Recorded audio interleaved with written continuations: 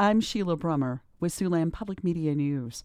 The Iowa Board of Regents heard a proposal to raise in-state tuition by 3.5% for undergraduate students at each of the state's 3 public universities. The move comes after the legislature denied a request for an increase of $32 million in state support from the universities. Instead, the budget keeps general funding flat for next year. The university did put more money into specific programs like nursing and teaching. Western Iowa Tech Community College is holding graduation ceremonies today. A nursing pinning ceremony took place at 2 o'clock. 2 other ceremonies are also taking place. The Iowa Transportation Commission approved a draft for an updated 5-year construction and improvement plan.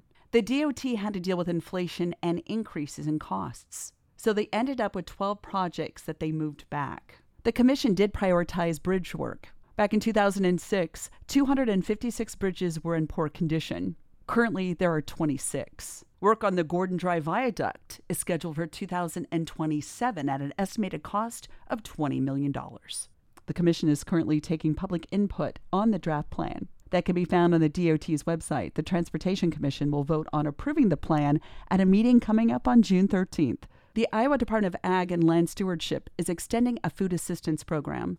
The Iowa Local Food Purchasing Assistance Program was launched last June. The organization announced it will now be extended through May of 2025, receiving $5.6 million in funding. The program aims to help purchase and distribute Iowa-grown food to those most in need.